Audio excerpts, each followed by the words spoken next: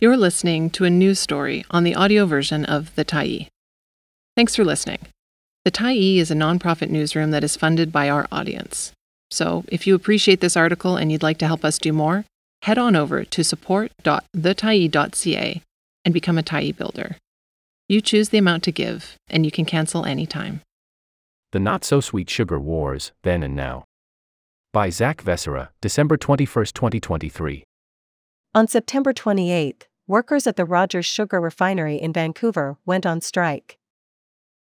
Within weeks, bakeries told media outlets they were running out of sugar and supermarket shelves were sometimes bare. Lontic Incorporated, which owns the refinery, has kept it running with a skeleton crew of managers, but at a fraction of its capacity. Many shoppers across Western Canada might have been out of luck, unless they happened to find Tiger Sugar. Plastic packs of the new brand began appearing in some Save-On-Foods locations, often on the shelves where white bags of Rogers Sugar might have been. Shoppers wouldn't have recognized the brand. That's because Tiger Distributors Limited, the company that packed the sugar, was founded on September 29, the day after the strike began. According to the Provincial Business Registry, the company's sole director is Ashok Agarwal, whose Surrey family owns other food companies. Requests for comment to Agarwal were not returned. Adrian Soldera, who leads the union local that represents the striking refinery workers, noticed the new brand along with others that have popped up on shelves with sugar sourced from Thailand and beyond.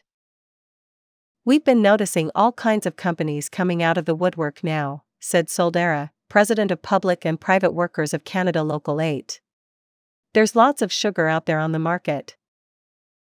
Since the start of the sugar business in Canada, a handful of companies have controlled domestic sugar production, sometimes with the tacit blessing of courts and government.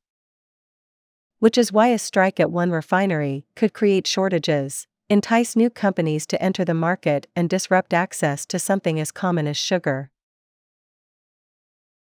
Building a sugar empire. When B.T. Rogers built his Vancouver refinery in 1890, it was one of a handful in Canada. When Rogers was established in 1890, Vancouver was only just starting to industrialize. "There was a lot of investment coming from Montreal and New York," said Donica Belisle, a history professor at the University of Regina who has researched the history of Canadian sugar and written a coming book about its links to indentured slavery, Canadian sugar and Indian indenture in colonial Fiji. It helped that some investors in the newly completed Canadian Pacific Railway were also investors in Rogers Sugar, eager to have customers for the rail line established in Vancouver. "They saw it as connected, because Rogers would send its sugar out on the rails through Western Canada," said Belisle. From the start, Rogers was one of just a few players in the domestic sugar market. Over time, that market only became more concentrated. Belisle said Rogers was notorious for his business acumen and ruthlessness, setting deals with wholesalers to buy only his company's product. "Canada's sugar market started out small," said Chris Wilmore, a historian and associate teaching professor at the University of Victoria. "And we kept giving them reasons to keep it smaller." Wilmore, who holds a PhD in economics and has studied the early history of the Canadian sugar industry, said that eventually the small number of sugar refiners and wholesalers began collaborating to effectively fix prices. This is where the refiners saw they could essentially control the entire sugar trade, because they could set the price they want and the wholesale grocers would sell it on a cost-plus basis on a known formula, said Wilmore. In 1910, the Canadian government took wholesalers to court in an early test of the country's antitrust laws. But the judge dismissed the case, in part because he found there was no evidence of harm to the public. "Once you have the judge come in and say this is A-OK, the Wholesale Grocers Guild became bolder," Wilmore said. The government tried again in 1920. A newly established Board of Commerce aimed to set a maximum price for sugar in a bid to tackle price fixing. Refineries responded by shutting down their operations entirely.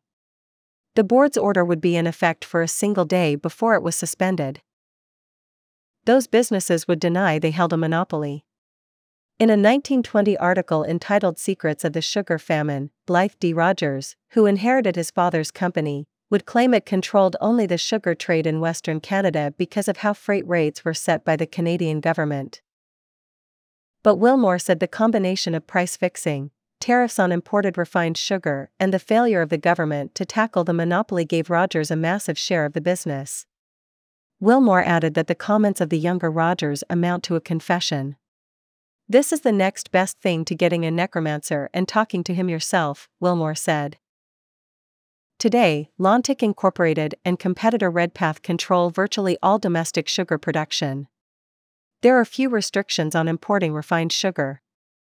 But Wilmore said the barriers to enter into domestic production are substantial. If you wanted to start up a new sugar refinery in Canada, there would be a whole lot of startup costs and costs to starting relationships that the existing companies had already made, Wilmore said. Unless, of course, there was suddenly not enough sugar to go around. The Great Sugar Strike.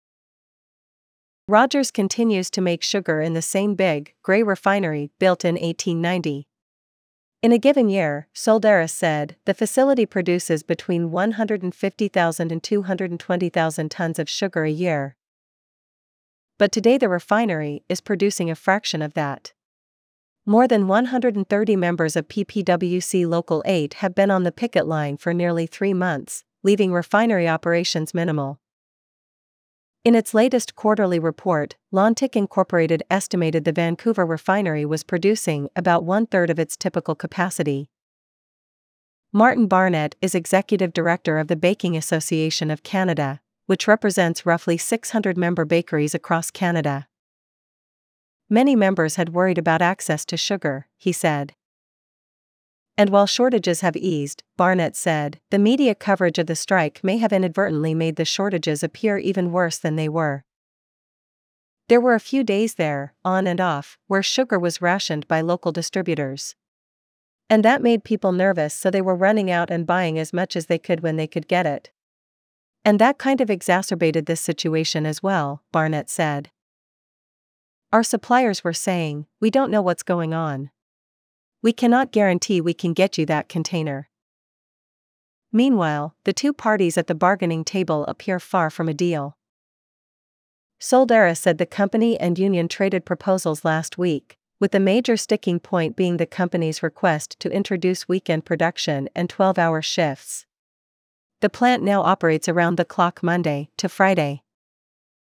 The union has rejected that request, arguing the company should hire more workers if it wants to increase its production. We've maintained that if they hired more staff, they could do these run-through weekends when they need it, Soldaris said. Soldaris said the company and union were set to sit down with a mediator on December 13 to discuss a potential deal. But, Soldaris said, the company withdrew its proposal, saying there would be no agreement unless the union agreed to the longer shifts. Soldaris said the company also sent its proposal directly to union members, violating the labor code. The union has filed an unfair labor practice complaint to the BC Labour Relations Board. The company then issued a press release on December 14, saying the union had rejected its latest proposal. Given the Union Bargaining Committee's current position, at this time we are pausing negotiations, reads a statement sent by Jean-Sébastien Couillard, the company's chief financial officer. Couillard said the company did not wish to make further comment. Soldaris said union members remain committed to the strike. An online vote last week, he said, found 89% of responding members were in favor of continuing job action. But he also said he knew some members had found other jobs, unable to make ends meet on strike pay. I know some guys have had to go out and find work. They have to look after their families, Soldaris said. The strike has also stung the employer. The company has tried to offset the impact on major customers by diverting sugar from another refinery it owns in Alberta. The union, though, has threatened to picket businesses that receive that sugar, and won commitments from major companies not to buy that product. While the company says it can weather the strike, it acknowledged in its report that it is affecting its bottom line. This labor disruption is expected to negatively impact our financial results for 2024, the extent of which is not yet known, and will depend mainly on the length of the strike and the potential internal incremental costs associated with servicing our Western customers impacted by the labor disruption, the report said. In some ways, history is repeating itself. In 1917, more than 200 workers at the facility walked off the job after they said one of their colleagues was unfairly dismissed. The strike would last 92 days. In 1911, the Victoria Daily Times ran a story titled Alleged Baking Horrors in City. It was about long hours in the Rogers Sugar Refinery. The article suggested the workers' transition to an 8-hour workday. Thanks for stopping by the Tyee today. Anytime you're in the mood to listen to important stories written well, we'll be here.